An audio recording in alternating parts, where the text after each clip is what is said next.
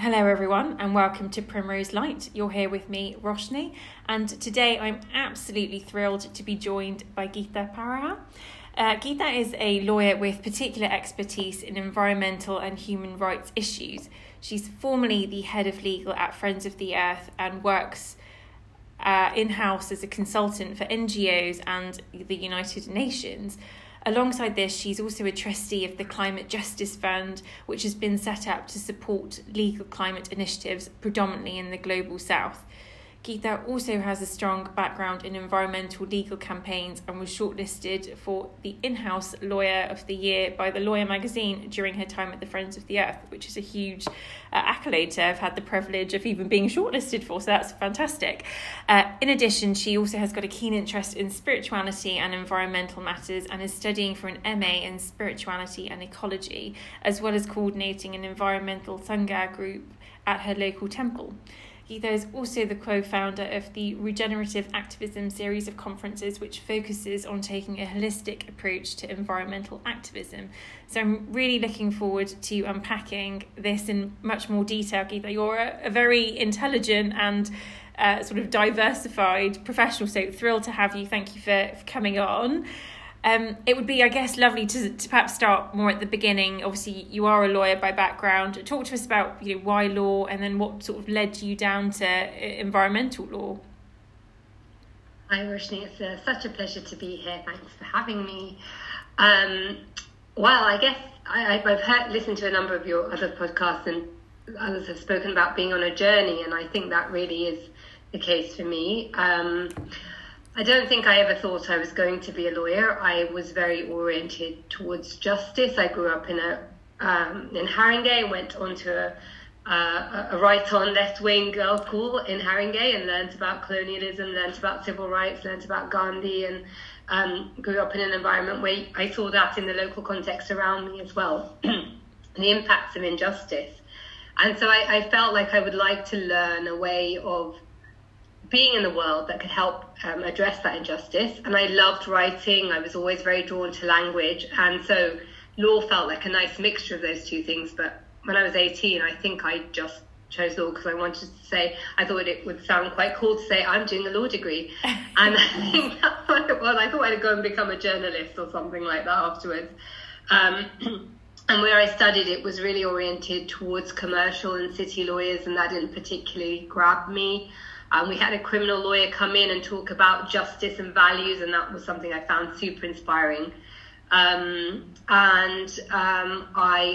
thought I would become a human rights lawyer. I did some traveling, worked for a charity law firm, and that was, it almost felt like, at the time, it felt like perhaps this would be enough of a compromise, because it was a law firm that acted for a lot of NGOs on human rights and environmental issues, including Friends of the Earth.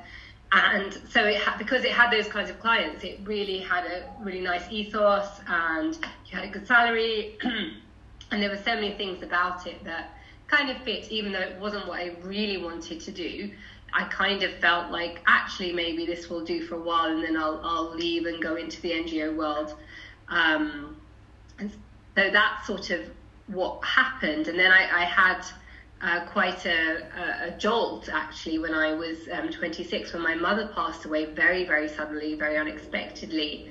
And that was, for me, a real threshold moment, because it made me understand that life is short and it's unpredictable, and that you don't know what's around the corner, really. And it made me assess where I was going in my life and where I wanted to orient my life. And I felt like, actually, what I want to do is spend time with my family. And I'm interested in human rights, and I want to go back and perhaps I can study a master's. I just qualified then when this happened. And so, I stepped out of that job and that career, which perhaps would have been very scary had those other things not had happened. And now looking back, I think, I was 26, I didn't have responsibilities there. There's not anything, particularly dramatic about doing that. But at that age, it feels like a big thing, because, you're stepping away from the known world. Absolutely. So I went back and I did a master's, and I spent time with my family, and I just did stuff that I enjoyed, really, which was UN law, human rights law, environmental law. I did, I wasn't quite sure about it, but I decided to do it. And I actually had studied about climate change in GCSE geography, and along with the ozone layer, and I just thought they would get fixed, and I think the ozone layer more or less did get fixed. And I was studying international environmental law and realised actually no one had fixed the climate thing, and in the process of me growing up it just got worse, and I was like, oh no, why did no one fix this in the process, and maybe I need to be doing this rather than human rights law. So that's what oriented me towards environmental law. And looking back now, I also see that I'd always loved nature. I'd always wanted to be in nature. Was disappointed when I went to Wood Green near me that there was no wood or no green to be seen. Went to the manor very early with my parents. We didn't have a car, but we got taken by friends, and I loved it. I loved the greenery and I loved the cows, and I kept asking to go back, even though I was only about 4 at the time. And when my parents got a car, we ended up going back to the manor, and that was often the ISKCON temple in Watford, and that was really my first regular introduction to kind of more rural green space. So thinking about it all did come together, but at the time it sort of felt like a journey. And my environmental law was always very laced with rights and human rights and justice issues, and working for Friends of the Earth actually was a really lovely combination of the two, because it's the environment, but it's people and the environment as well. Wow, thank you so much for that sort of snippet, I guess, into, you know, that time in your life. And I think it's quite telling, you know, it made you jolt, you sort of used that word when your mum sadly passed away, and it made you reassess. And I guess they say, don't you can look with the benefit of hindsight, you can connect the dots, but actually it was all there, but now you're sort of living and sort of breathing your authentic truth in that sense. That's really, really wonderful. And you sort of mentioned Friends of the Earth. I mean, you talked to us about your time there. You were head of legal. You were obviously shortlisted for the Lawyer Award. You obviously must have seen a lot of stuff and done a lot of stuff, and perhaps felt like you were in your element. Talk to us about the sorts of issues that you were coming up against, and your experience there. Sure. Yes, absolutely. When I saw the advert for a lawyer at Friends of the Earth, I really thought, I just had a sense of, okay, this is my job. This is the job that I'm supposed to be doing. And this is after my master's, and I was doing some training at a public interest environmental law firm. And when I got there, I just loved it. I loved the environment. I remember contrasting it with when I was a solicitor, and the firm I was at was near St Paul's, and I'd come out of St Paul's station. It's so beautiful. My heart would always sink, and I'd always shrink a little bit, because I know it wasn't really me.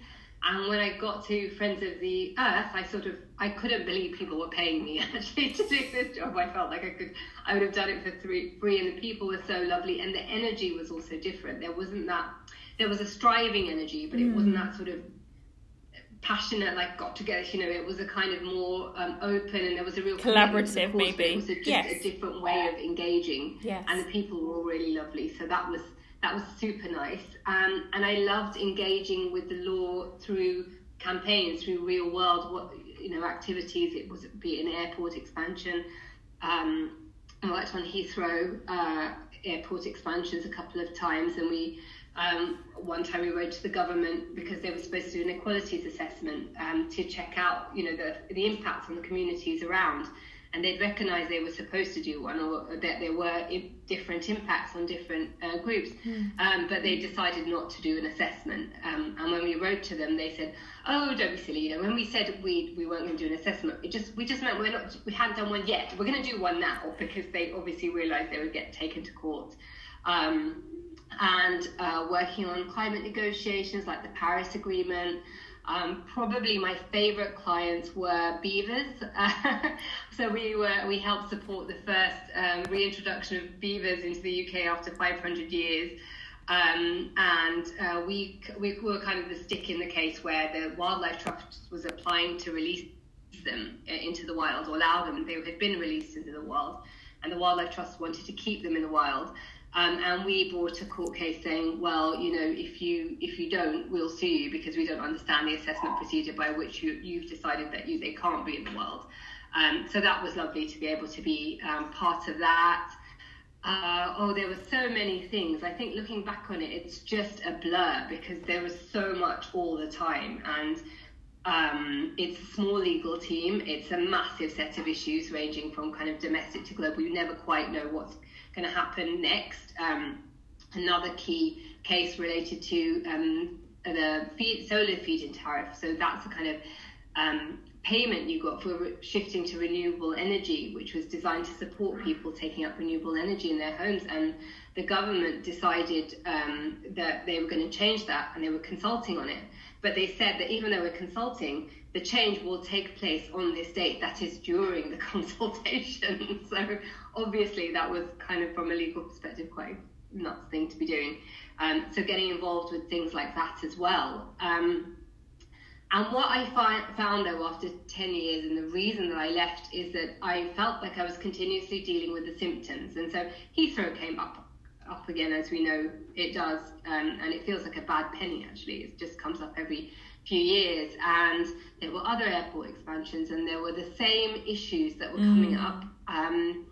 And while you can try and stop the projects and you can try and work on the policies, it felt like there was an underlying disconnect. Yes. And that in my role, I was never getting to it, because it was always so, instant, having to resolve, having to stop, and, never really having time to stop and consider. And so I felt in some ways I'd outgrown some parts of it, and some parts of me were being very underutilized and needed more of a kind of needed to be explored a bit more. And so I stepped out on my own as a consultant, which was, a bit of a step into the unknown, but I've really loved it since then. I've loved having the flexibility. I'm still doing similar sorts of work and advising NGOs on legal campaigns and how to use the law, and able to bring that experience that I've already had. But it also means I can study for the masters. I can explore this issue. I can look at things like burnout, which we may talk about later, and just see how all of these things actually fit together in a bigger piece that is not only the reaction to the immediate symptoms. Yes, no, that's really interesting, and exactly the word I was going to say. It sounds like your time at the Friends of the Earth, whilst it was incredibly high profile and interesting, it was very reactive, and so therefore it was almost dependent upon you being there to stop or getting an injunction or whatever it might be, rather than actually the processes and the systems changing. And I guess I'm curious to know, being a lawyer and a passionate one in the spheres that you are in, how did you personally handle that? Because I think you also mentioned the word burnout, and I can imagine that frustration. You've got these big issues, you're wanting people to see the wood for the trees, but they're not, because the processes just mean that they're kind of attacking you almost, as it were, and then you're only one person or a small group of organisations doing that. I'm curious to know how was that, being kind of very reactive on the front line, as it were? That's a great question. There definitely was sort of that long-term thinking and systemic thinking, and Friends of the Earth is very good at sort of recognising what's needed as systems change. But I think where the disconnect can often happen in NGOs is, what does that mean for people working in the organisation? Because you have that sense of urgency, you have that sense of this massive change needed, and there's generally a very small number of people trying to do far too much. And it's that ability to let go and say, okay, I've done what I can for now, and what enough in a particular situation. And sometimes you do need a concerted push. So, for example, Friends of the Earth was really instrumental. A colleague of mine, really instrumental in the campaigners he worked with, in stopping fracking. And that was a really important victory. And it took a lot of work and a lot of organising and a lot of working with communities. So there are absolutely points where you can look back and say, well, if that hadn't happened, you wouldn't have had this outcome. But it's the balance of that, and it's the my sense of it now is that there's a deeper disconnection that's going on, and it's a disconnection with how we see the world. And so even if you're in the place of saying, well, I need to do everything I can, I'm going to work all the hours, I'm going to exhaust myself, you're almost, it's almost like you're trying to extract from yourself in the way that people are extracting too much oil and gas, and everything is too much by now. You're doing the same thing from yourself in order to try and make things better, and that just doesn't work, because you just end up with exhaustion and burnout. So there's an approach and an understanding and an ability to feel that you're part of a wider tapestry that I think often doesn't happen. And so you have people who work really intensely, maybe for 5-10 years, and then just have to step away. And actually this is I thought I'd do it for a while and then fix climate change and then go and do something else. And I'm very clear now that's not gonna happen really. No, and it's a lifetime. It is a lifetime, and I think that's exactly sort of the big sort of question I wanted to ask you. Obviously, the systems in place and the capitalist world, the industrial sort of world we live in, the consumerist world. Talk to us about kind of how you see it, kind of from your lens, in terms of these systems competing with Mother Earth and Mother Nature, and actually this concept of Mother Earth and Mother Nature. That's not a new concept, but we've almost forgotten it a little bit in the West. So talk to us about if your experience of this contrasting, competing interest. Well, this is something I learned so much more about in the course of my master's, actually, and I found it fascinating. And one of the books we looked at was called The Death of Nature by an ecofeminist called Caroline Merchant, and she explains how up till the 17th century nature was revered across the planet, including in Europe. And in Europe she was kind of seen as this sort of mixture between a kind of caring mother, but also a wild and uncontrollable force that had to be kind of tamed. And you saw that reflected a little bit in the more mechanistic experiments that were taking place at the time, but also happening around that time, Merchant points out, was the witch burning, and so loads of women being othered, very often people with connection with the earth, very often herbalists, and so they became other, they became separate. And what you saw happening at that time was colonialism as well, so the expansion into other parts of the world, and so that same othering and that same extraction from nature and other people happening across the board. And so you see and that was to support capitalism and early stage industrialism. It was people and resources being extracted in order to support that. And so you see from the very genesis of that system, it was rooted in exploitation of both nature and people. And 500 years on, we are almost at the logical conclusion of that. What we see in terms of the diseases, the climate change, biodiversity loss, all of the things that we see, you can find your roots in that, developing it to get to the extreme situation that we're in now. And we have a sense where certainly in the Western world, many of us see ourselves as distinct from nature, separate and apart from nature. And all traditional systems, including the one in which I was raised within Hinduism, you're actually taught you're part of a wider whole, and you're not separate, and you're not above, and you're not there to exploit it. You're there to be in service to others and to see yourself as part of a greater whole. And it's that's got lost, and that's been attempted to be replaced with ideas like, well, just buy this thing. You're not happy because you don't have this thing, you don't have this holiday, you don't have this house or these clothes. So keep buying, keep consuming, and try and fill something that's actually not a materialistic thing at all. It's actually a spiritual sense of disconnection. And I think my master's has been really helpful in helping me understand really how that plays out on a day-to-day level. That's really interesting, and it's certainly a topic I want to come back to, sort of in what you've been covering in your masters and perhaps your own realizations as you develop in your own journey of life. But I guess just sort of touching on this point about sort of women and this disconnection and this extraction and colonialism, obviously where we are in the world right now, I don't mean to sound pessimistic, but it just seems like we're so far from changing these old practices. I mean, do you think that things are improving, or where do you see the current state of affairs? It's an interesting one, because things are in terms of the climate change that we're seeing and the difficulty that we're having in meeting the targets, and the way that we're pushing further and further away from those targets is deeply disheartening. And I think almost in order to be able to do this job, you have to not look at the science too much, because it's paralyzing in many ways. But in other ways, you do see these powerful shifts in awareness. There was a really important case earlier, late May now, where fossil fuel giant Shell was held liable by the Netherlands court and told that as a company it needed to be reducing its carbon emissions. And that's had massive ramifications. And the fact that courts aren't exactly the most radical places in the world, as you well know. And the fact that a court can actually say that to a company when there is no particular company law that requires that or anything, it's interpreting a very fluid Dutch duty of care to require Shell to do this and bring in human rights and all of these other aspects. I think that's absolutely amazing. Yes. And the rights in nature cases that are happening in different parts of the world where there isn't quite that level of disconnection, so particularly in Latin America, where rivers are being given rights, and the Amazon has been declared to be a legal entity, and there's been case law in India on this relating to the sacred rivers, the Ganga and the Yamuna, even though that ultimately wasn't successful in the Supreme Court. In New Zealand, indigenous groups also have declared rivers and sacred spaces entities in their own rights and been given guardianship or a part of in the role of guardians over them. And I think that is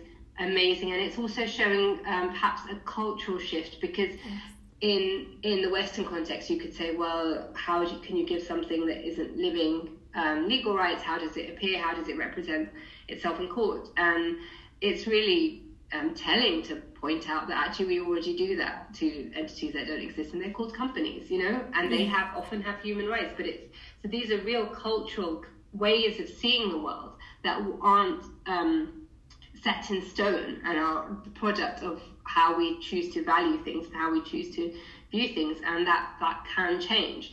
I think the question is whether that will change quickly enough, and that, I think, is the concern. Yes. But I think we are seeing a kind of, especially as things get more difficult and all the holes in the current way we live become more and more apparent, and even the idea of economic growth and having a wonderful life becomes less and less attainable for most people, even in the Western parts of the world.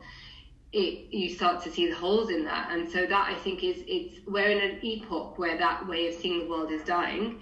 It's not clear how long it's going to take to die, and it's not quite clear what it's going to be replaced with. But I think the fact that it is starting to fracture around the edges is where we're at. That's where we're at. I don't know how long that's going to take, and whether there's going to be this back and forth. If you have Trump, and then you have, you see this tussle happening between the different value systems. But I think in that place is ripe for new ways of seeing the world, or remembering old ways of seeing the world and having new ways of engaging or integrating that into ways of living. And I think that's really positive and inspiring. And it's a great point, and I'm curious to know kind of how much do you think spirituality can play a part in that? Because I guess traditionally the Western world is more inclined towards sort of theology and spirituality and connecting with Mother Earth, as we were saying, in that way, whereas maybe indigenous or more religious people maybe view the earth in a bit more of a sanctified way, might be vegetarian, not necessarily, again, it depends very much on your faith. But I'm curious to know, ultimately 20% of the world's countries have a footprint that impact 80% of the rest of the world. So it just strikes me harsh that here in the West we have very little disregard, and we have no often visibility. And I'm just curious to know if we hold different values to those that maybe are more in that 20%, and they are the more religious or theologically advanced. How that seems fair, and what are your thoughts around that? Yes, you've spoken to a very important point there, which is kind of a core aspect of the climate justice movement, which is that the climate change that we're seeing is the responsibility predominantly of the northern part of the globe through industrializing and through the historical emissions and the development that's taken place on the back of them, added on to colonialism and extractivism from other parts of the world. And yet it's those other parts of the world that are suffering the most from climate change, the furthest, the hardest, and are slated to have the worst impacts, and that's addressed in the Paris Agreement on climate change in Article 8, which is called loss and damage. And there was a big debate about whether that should include compensation, and the article almost did not go into the Paris Agreement because countries like the US were so resistant to any idea of having to pay compensation for what has happened in the past. But it remains a very live debate, and even in the G7 last week, while there was this announcement of how much money was going to go to climate finance, it actually is a drop in the ocean to what's needed. It's a pledge that came back from Copenhagen in 2009 and still hasn't been met properly. and it doesn't speak to these issues. So I think there's a convenient masking of what has happened, and very few people are aware. In the same way, not very many people are aware of the impacts of climate change that are are being faced anywhere. And I think that once we've seen with citizens' assemblies like the ones that happened in the UK, that once people are made aware, they actually are open to far more radical change than politicians would necessarily think. And so that's where the kind of debate, and it's also a debate around, well, how do we respond? Do we respond in a way that promotes justice, that redresses the injustice that we have? Or do we go for more kind of techno-fix ideas, which are either pie in the sky or rooted again in more exploitation? So some of the work I've done is around geoengineering, looking at things like proposals for solar radiation management, which is cloud brightening and things like that, which, we've already got one massive experiment taking place with the Earth system, and then doing another one at the same time, which risks monsoon shifts and all sorts of other things, but is, less expensive than whole, massive systems change of the kind that we're looking at, and less interfering of the current ideology, you could say. So again, there's these sort of massive battles going on around what is the way forward, and how do we address this? And looking at the justice angle and the rights angle is super, super important in helping identify what are the ways forward. And indigenous peoples, for example, conserve 80% of the world's biodiversity on their lands because they have developed over thousands and thousands of years systems of living with the earth. It's not like they leave the earth where they are untouched, but they found a way to do that in a way that doesn't mean that it's being depleted and eradicated. So that's those kinds of ideas and ways of learning are actually what we need to go back to. But you do again see this fight between actually, no, this is more of the same, and this idea that is somehow regressive, when actually it can be really nourishing to reconnect with communities and to work in smaller spaces and to reconnect with nature. As we've seen, many of us have seen as one of the few linings to the COVID pandemic has been that reconnection. Absolutely. I mean, you said it so beautifully and poignantly, and I guess you're absolutely right. The global economic system has and is destroying, the natural world. Our livelihoods and well-beings are very much at stake, and unless we transform the economic world and move away from this dependence on growth and global monopolies, and we go towards this much more localized economy, like you're saying, with the indigenous people, with well-being more at the center, connecting with the earth, I think we're only headed for more trouble. So I think you said it well, but I'm curious to know, we sort of mentioned the G7 and then perhaps also using different metrics to suit them to give this impression that they're doing lots of great stuff, and actually the fact that it's just a mask, which I think is really interesting. And I guess I'm curious to know, from your perspective, what sorts of things should they be doing? What sorts of things do we need to be doing, particularly given you've got a better sense as to sort of the climate change emergency and the situation that awaits everyone? Essentially, no one will be omitted from not feeling the wrath of it. So I'm curious to know what you think. Well, I think when you're looking at things like, for example, we have a Climate Change Act in the UK and we have carbon budgets, and we're looking at how do you implement those budgets, you make sure that those are actually, you have them at the right levels that reflect the responsibility of the UK and its historical emissions.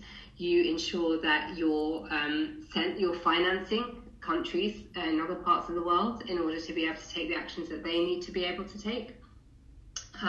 You're looking at more local, exactly as you say, local level solutions. You're looking at community-owned renewable energy. You're looking at being able to grow locally, more public transport, more people staying in sort of more localized spaces, incentivizing people not to drive or fly, having aviation tax in the way that it should be. I mean, we had a policy, as many NGOs do, and I still personally follow, is to take the train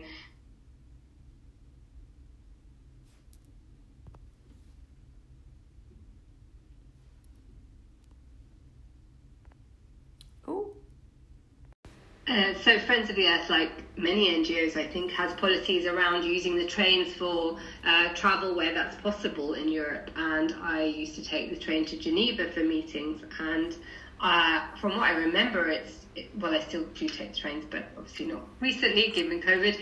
But train prices are so much more expensive than flying, and it just does seem to be ridiculous to me that you can go up in the air, go across a bit and come back down again, and that is cheaper than just staying on the ground and getting from A to B.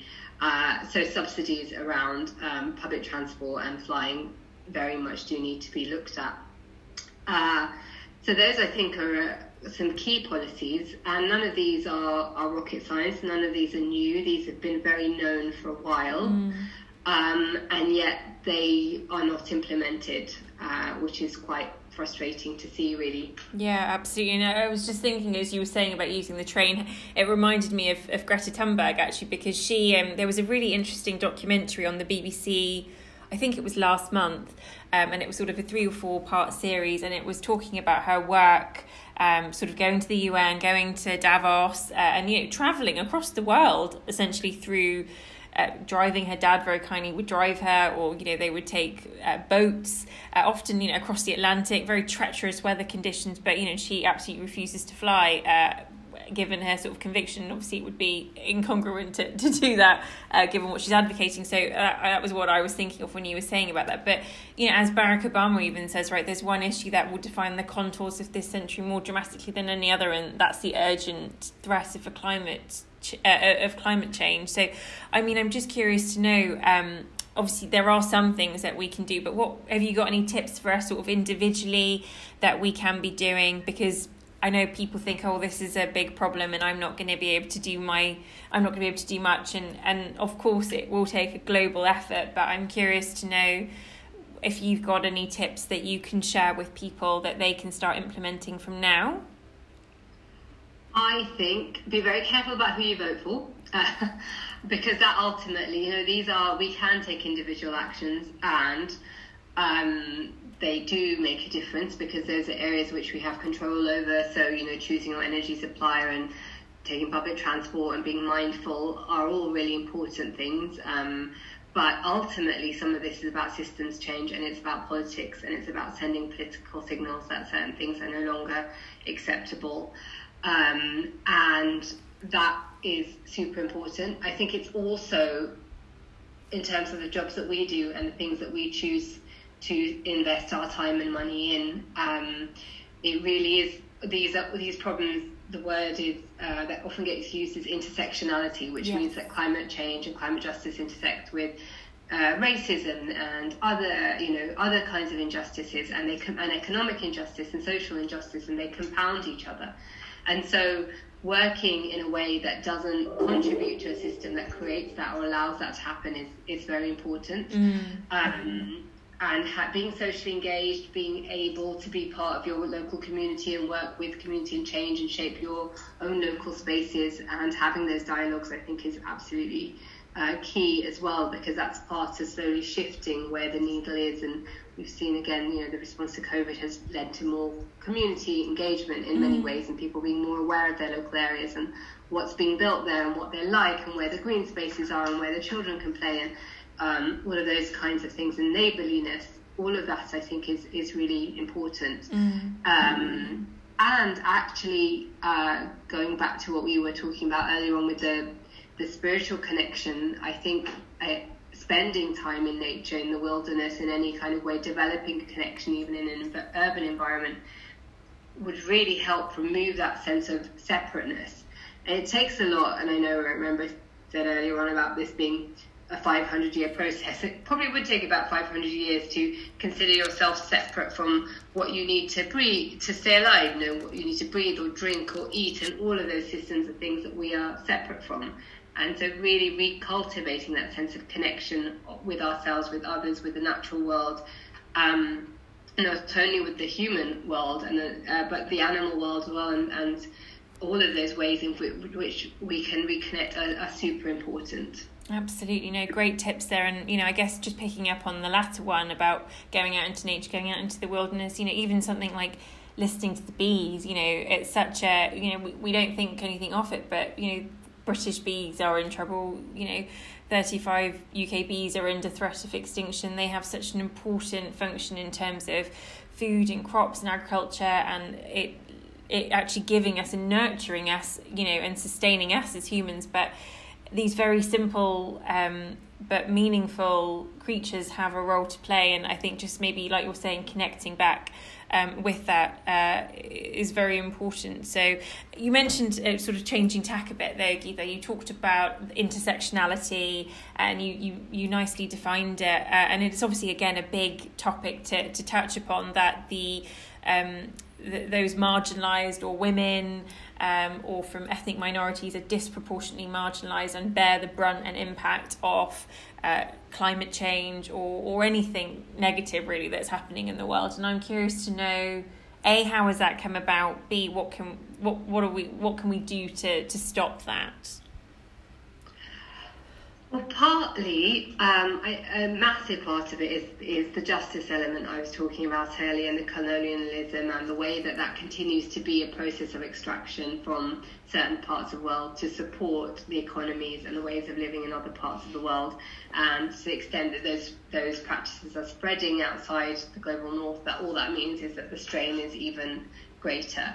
And environmental injustice was a term coined in the US in particular because of the way that their particular planning system works and how you can zone areas, which really had very direct implications for ethnic minorities. But it's also the case in the UK to the extent that poverty and race coincide, then you will find that you have the same impacts being felt. So, for example, in air pollution or health outcomes. Absolutely. There is that connection absolutely there.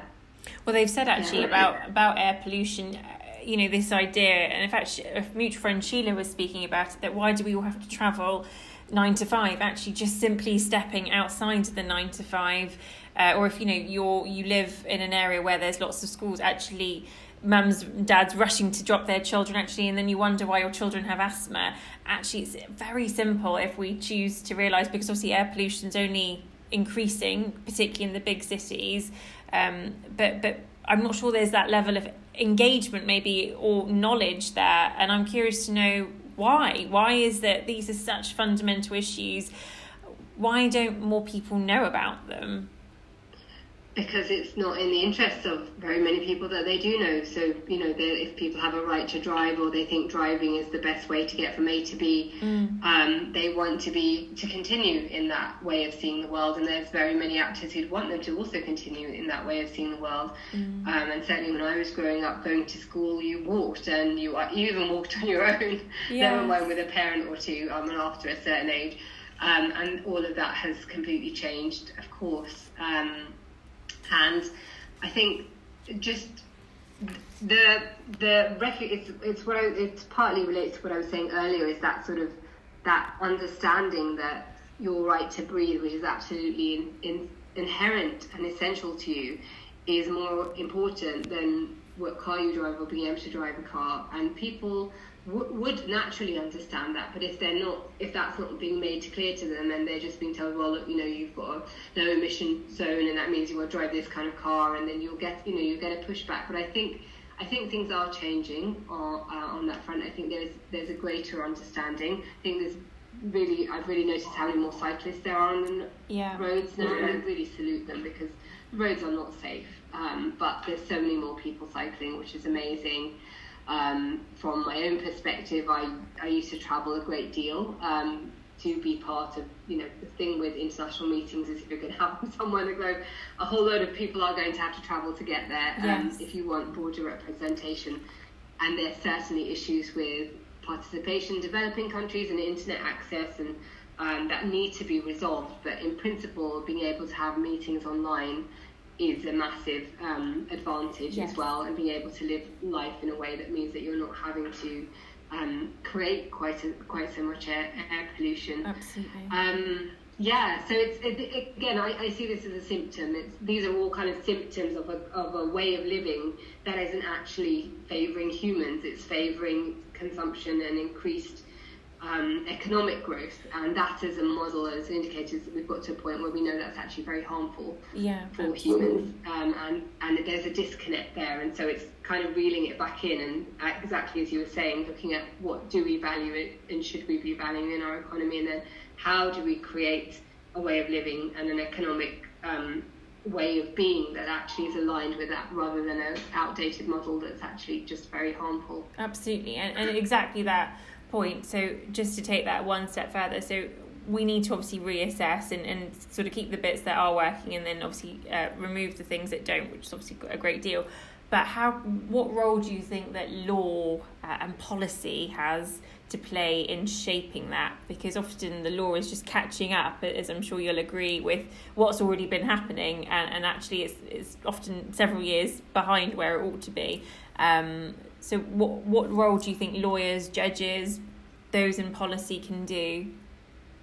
I think that there have been some really super ways of using the law in the context of climate litigation. I think there's been some really creative legal cases that are being put forward. So I mentioned the Shell case. Yeah.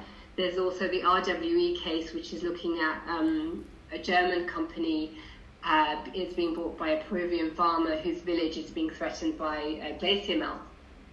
And the German company is being sued for its responsibility towards climate change, which is contributing to that. And it's obviously not the only contributor, but the farmer is asking for a small proportion of the responsibility to protect his village. So it's not like he's looking for a massive amount either, but it's the principle of the thing of explaining that what happens here actually has impacts in other places. And you have the rights of nature cases I mentioned earlier. And so you really are seeing the current law being pushed as much as it possibly can.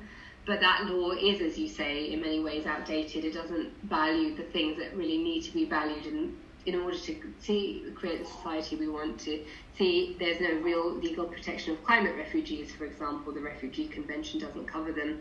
Rights of nature are quite a long way from being considered in the UK, but they are being developed and discussed in other places. The crime of ecocide, again, is another really interesting one, pioneered by the late Polly Higgins.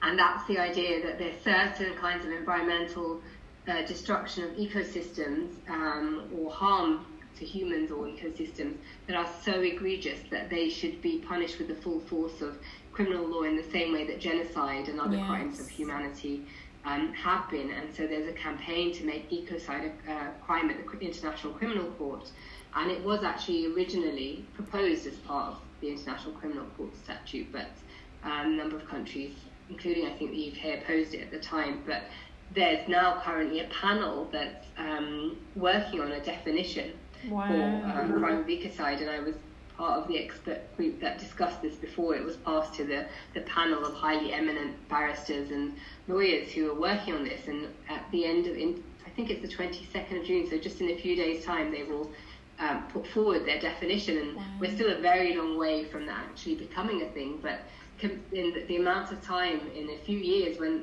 few years ago when I heard Polly talk about it, it just felt totally pie in the sky. And now there's a panel coming up with a definition, and people are really discussing with it, and different countries have it either in their legal system, or the EU is discussing it, and France is looking at it. And these steps, little by little, show that there is that possibility to create a kind of change if there is, exactly as you say, enough of a cultural or public push. And I feel we are at that time. We are in a potentially watershed time where quite significant change can happen, but also we can see quite regressive big pushbacks against that kind of change happening too. Yeah, very, very measured reply. And I mean, like Christine Lagarde says, it's a collective endeavour. It's collectively, it's collective accountability, and it may not be too late, like you're saying, if these countries do get together and can put things like that into practice. That's really extraordinary, and I had no idea. So thank you for sharing. And I guess sort of thinking about sort of climate change activism, again, is that a relatively new thing? Talk to us about your work in that space. In the regenerative activism space. Yeah. Or, yeah. So this is work I've been engaged with since I left Friends of the Earth, and it was seeing that very, very many people, I think I mentioned a bit earlier, will work really intensely and then just totally be on their feet and exhausted, and I certainly had a sense of that when I left Friends of the Earth. I didn't leave Friends of the Earth because I was burnt out, because I wasn't burnt out when I decided it was time to go. But by the time I did leave, I really wasn't sure whether I was going to be able to go to carry on with environmentalism. I'd had 10 years, and it was really sort of full on the entire time, and the end bit was completely, I was totally wiped out by the time I left. And I didn't know. I thought, I'm not sure I'm going to go back to this. And interestingly enough, I had very regular daily walks in my local park here, Trent Park, which I've been going to since I was 7, and it's a beautiful, beautiful space. And it really was very healing and very reconnecting, and I found that sort of sense about 6-7 months later that yes, I am ready to do this. And I remember talking with a colleague about this, and she was talking about the need for fallow periods, and I think that's such a beautiful way of expressing it, that we are like the seasons. As humans, we can't be going all the time. We need our rest, we need our recuperation. We are holistic beings, and we thrive on so many things. And that our activism, which is rooted in reconnecting us with the world, involves us allowing space to do that, and to recover and to recharge. And that's one of the things I love about being a consultant, is it allows me time to do that, because I can create my own structures. But I don't think that, certainly in the NGO context that I know of, that's really, even though people do their level best and they give you flexi time and holidays and so on, but the nature of the work itself can be so consuming that people aren't able to take advantage of that, and you kind of get lost in the urgency and the need to do the next thing and the next thing and the next thing, which is never going to be enough on your own. And so really having that time to reflect and looking at, are there other ways of doing this, and how do I bring in my spiritual practice? So my spiritual practice had always, run alongside, but it had been a way that I sourced from, or it was distinct. And then it helped me over the last few years. I've understood, and I know that people like Gopal and Sheila have just always, this is how they've always done their activism. It's very rooted in their spirituality. But for me, it was really looking at how do I reconnect these two aspects of myself, and the fact that I have grown up in a spiritual tradition which has these teachings about being part of nature and revering nature and Mother Earth, and the idea of karma yoga, actually, in the Gita, which is you do your level best, and then you offer and you release. And that is really important, because if activists aren't doing it for, okay, I want material gain, I want money, I want prestige, that's not the way that they work or how they see the world, but they are hoping for a particular outcome, or they want to know, like, what difference did it make, or if I do this, or, and it's not in our gift to know, we're never going to know. And equally, it may be the legal case you were part of, the policy drafted, it may be the conversation you have with the lady at the bus stop, or spending time with your nephew or niece. All of these things are activism in their own way, really, because it's about reconnecting with ourselves and others. And I think those aspects of it do get lost. And so having had time to reflect on this, to do the masters, and I co-organise every year with 2 other organisations, a conference called Regenerative Activism, where we invite different activists, and we discuss this and discuss different ways of engaging on this issue, and that's been really inspiring as well. And so bringing those 2 aspects of it together, I think, has been super important for me in recent years. That's wonderful, and I'm so pleased you seem to have got a better balance for you, so you're not burning out, but you're still able to sort of be recharged and rejuvenated, but still make an impact in your way. So I'm really pleased you've managed to get that happy balance, or happier balance. I guess I'm keen. We've mentioned that you're doing a master's. You're doing that. You already did a master's from what I gathered before, but you're doing another master's. So talk to us a bit about this master's and what you're studying now, and how, I guess, with the benefit of your experience, practical experience, that has a different meaning, or it feels perhaps a bit different to maybe your first master's.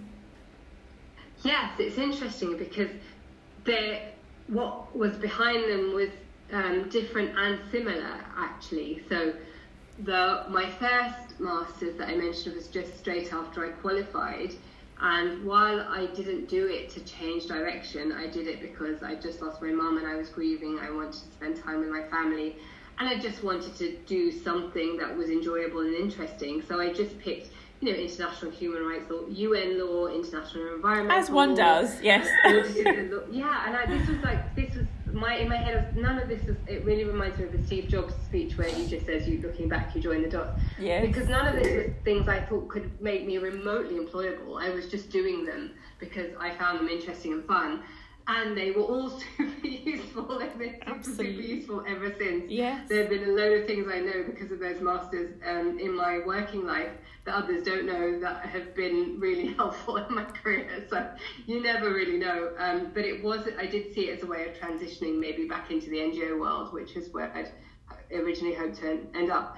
And so with this masters, I hadn't thought of. I certainly I wouldn't. I think you can either do them earlier on in your life or when you've retired. But trying to do them in the middle is quite a lot of hard work. Yes, I think you're not shy of hard work there, are you, Geetha? And deferring more than a fair few modules. This has been going on. I finished it this year, but it's happened over like 4 years, which is, the last one I just did it in the course of a year and took time off, and that was fine. But it was interesting because it sounds a little mystical, but I had a dream where I was signing up for a course and the ground was hills and the roof was open to the stars. And then, sometimes I do silent meditation, do mantra meditation, but I also sometimes do silent meditation. I get this sort of feeling of doing further study, and I just thought, and then I just Googled, I thought I'll just see what there is. And there was a master's in spirituality and ecology, and it was at Schumacher College, and which is a college in Devon set up by Satish Kumar, where they do alternative teaching, and also some of it had distant components at the University of Wales. So that's what I ended up doing, and this is the course that's really enriched my understanding of what's happened and where we've got to, and influenced many of the things I talk about and the way that I talk about my environmental law and the way that I approach the campaigning and the connection between ecology and spirituality, and really helped me put that in a wider context and understand how I might articulate that. So yeah, that's how I ended up doing it second time around, and hopefully it will be equally as useful once I eventually finish it. It already is, but when I finished it, I'm intending to work out how to kind of use it a little bit more in a more of an engaged way. But also, it's so interesting you say Satish Kumar, because I've got a talk with him on Tuesday, and amazing. Yeah, and I think it will really help this sort of very holistic. It will probably give you a more holistic, or you probably have found that so far. That's incredible. I didn't realize that was where you were doing your masters. That's really phenomenal. Wow. And I mean, if you had to share one gem with us that you could share that you've learned in your masters, this current one, what would you say it would be? That's a tricky one.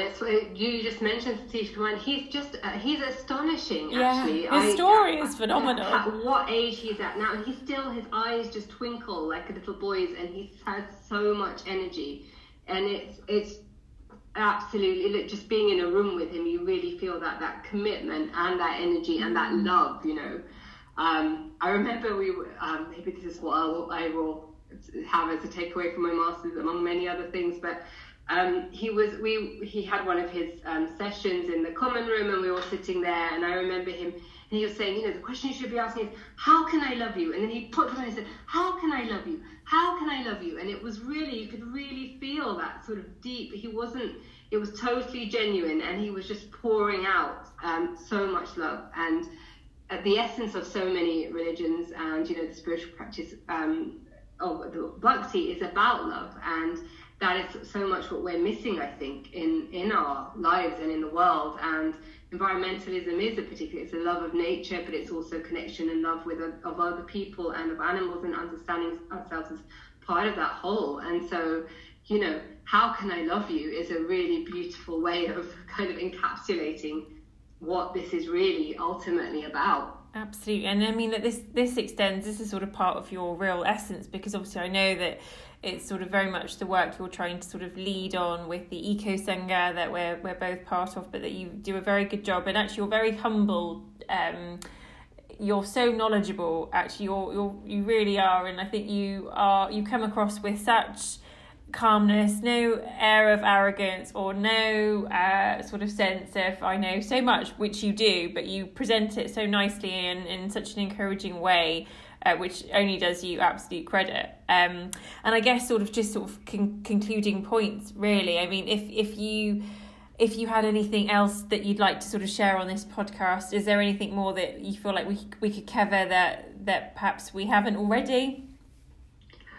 Oh, I feel that it's been really comprehensive. I've really enjoyed it. I do feel very humbled to be part of that Sangha, because you're all doing such amazing things, and I think it's wonderful that we have people who are able to come together in community. And it reminds me of a quote of things happen. I'm going to totally mess up the quote because I can't remember it word for word, but it's effectively about things have only ever happened when groups of people come together. Yeah. And that might be what I would want to leave listeners away with, is where can we come together and be in community and pool our ideas and be greater than the sum of our parts, in whatever way. It doesn't have to be obviously environmentalism if that's not your thing, but everyone has this sort of deep essence of something that they feel that they are here to contribute, and so often the best way to contribute is in community with others, and absolutely. Perhaps that's how I would leave them, as a reflection. That's a beautiful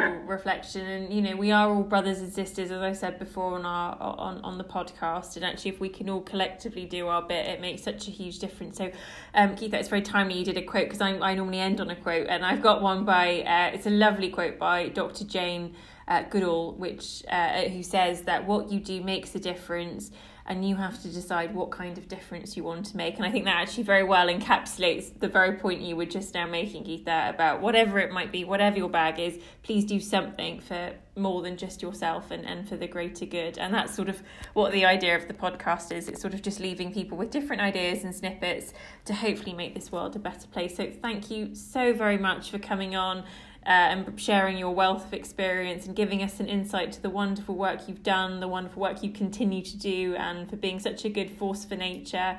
So thank you so much, and thank you for listening, everyone. I hope you found this as encouraging and restorative as I have. Well, thank you so much, Roshni. You've just done such a wonderful job, and I love that you had already intuitively sensed where this was going to end because of how you chose that quote.